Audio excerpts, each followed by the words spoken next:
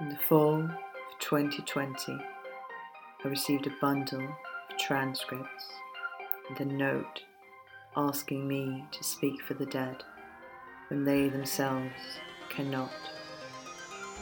I do not know what these stories contain, but I am asking you not to fear. Though the dead may speak through us, they can do us no harm. These are the Graveyard Chronicles. Transcript 19, Behemoth, Part 2, 27th of November, 2012. All three of us packed some essentials into our backpacks, and we've headed further into the forest. Christopher didn't want to go at first. We had to drag him out of the tent by the arm. He's very upset about what happened yesterday. I still can't quite believe that it's true. During our investigations, we've experienced many things. Apparitions, light bulb smashing, disembodied voices speaking. But it's never been anything as crazy as this. Christopher is my friend, so I'm not going to give him the third degree or anything. But I'm thinking that maybe, just maybe, it didn't happen quite the way he described it. I'm sure Kara must have told him the story of Behemoth and the girl disappearing in the forest. Something probably did happen. Maybe an animal attacked Ben or something, and then Christopher's nervous mind made it into this fantastic story of a creature eating him. Either way, I hope we get to Ben in time. Well, if Christopher's story is true, then there is no time left. 28th of November, 2012, 11 a.m. We're all on edge today, even more so than yesterday. We didn't find anything. There was no sign of Ben anywhere, and Christopher can't point us in the right direction. He just keeps repeating that the forest changed and he wouldn't be able to find his own tracks again. We planned on going back to camp, but decided against it. It got dark quickly, and we all brought our sleeping bags anyway, so it wasn't a problem for us to spend just one night here, in the open, even if it was pretty cold. So, we got up early this morning and began walking again. Christopher's jumpiness began getting on my nerves after a while, but I didn't want to say anything. Can't blame the poor guy. After all, he was the one who was with Ben when, well, whatever happened, happened. I can't imagine what that does to your nerves. 10 p.m. Something's very wrong in this place. I thought all of Christopher's talk about the forest changing was mad, but he's right. It does change. I don't know how long we'd been walking for when I stepped on something, or rather, someone. It was the crunching sound I noticed first. I looked down and felt faint and sick at the same time. It was a body, one that had been dead for a while by the looks of it. All bones. But the skull looked so alive somehow, its mouth open wide as if it was still screaming in death. Christopher stood frozen when he saw it. Kara took the lead and dragged both of us away, but I could feel how much she was shaking as she held my arm. I swear we've been walking in circles. It feels like we're getting nowhere. Everything in this place looks exactly the same. The only other distinct thing we saw except the corpse was a grave. That one didn't spook me though, because we couldn't see the body. It was just a simple stone with no name on it, just a short inscription. Death is only a horizon. When we were looking at it, Christopher suddenly screamed, and I saw that there was a woman standing next to the grave. It looked like there was no muscle on her face, just bones and skin, and she was wearing this necklace of teeth.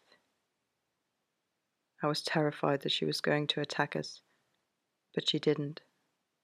She just stood there, quiet for a bit, and then said, "If you continue on your path, you will soon leave my grounds. After that, there is nothing I can do for you."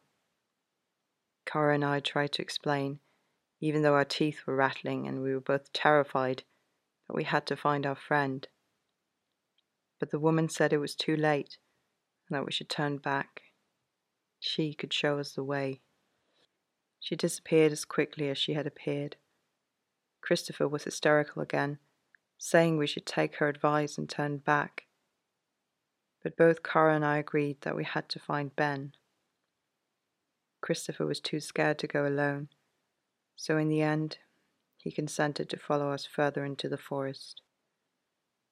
29th of November, 2012, 1 p.m. Another night spent here. It was freezing last night. I don't know how much more of this I can take. How much more any of us can take. Not just physically.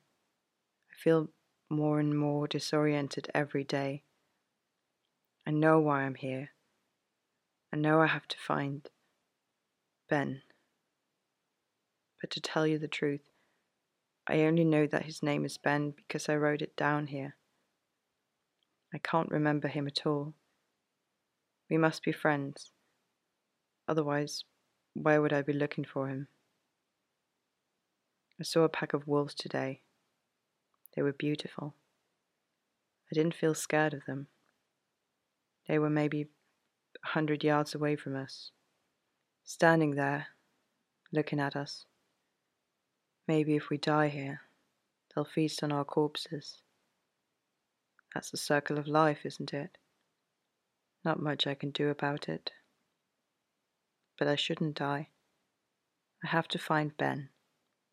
It's important. I know it must be important. Otherwise, I wouldn't be doing it. 4 p.m. I feel so terribly tired. Kara barely speaks anymore. Has she forgotten how to? I hope not. Sometimes when we're walking, I talk out loud just to hear my own voice, just to remember that I know how to speak, which I do. I still do. Christopher walked off the path at some point to relieve himself. I haven't seen him since. I don't know how long ago that was.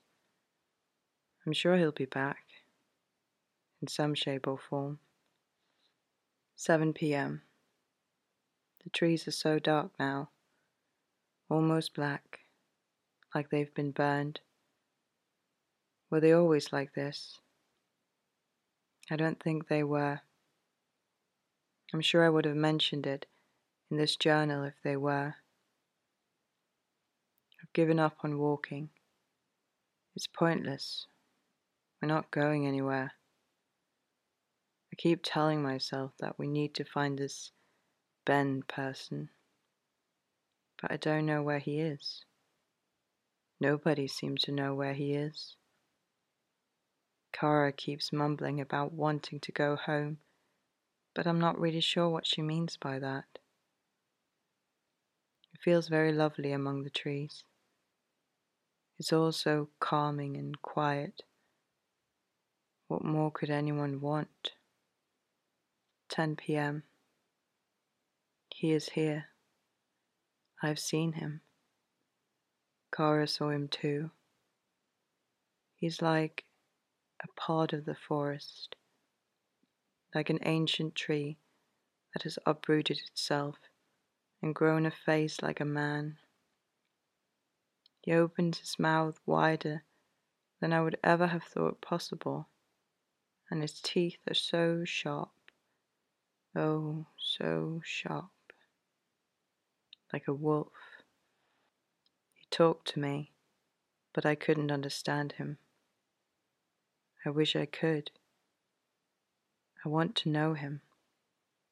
I want to hear what he has to say. I'm sure that he is wise. After all, this is all his, isn't it? All of this silent beauty. What does it matter if I can't remember anything anymore?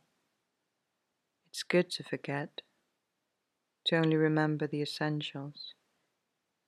That I'm here, and that here belongs to him. 11:30 p.m. He has beckoned me to join him. It is as if I don't need to know what words he speaks anymore. The meaning behind them is just transferred to me somehow. He wants me and Kara, and we want him, to become one. When we are all conjoined, we will be larger than before, and when someone else walks onto our grounds, they can join us too. And we will continue to grow, year after year. There is no need for sacrifices when there are things that walk so freely into our midst, that yearn to speak our name, the name that they call us when we are as one, Behemoth.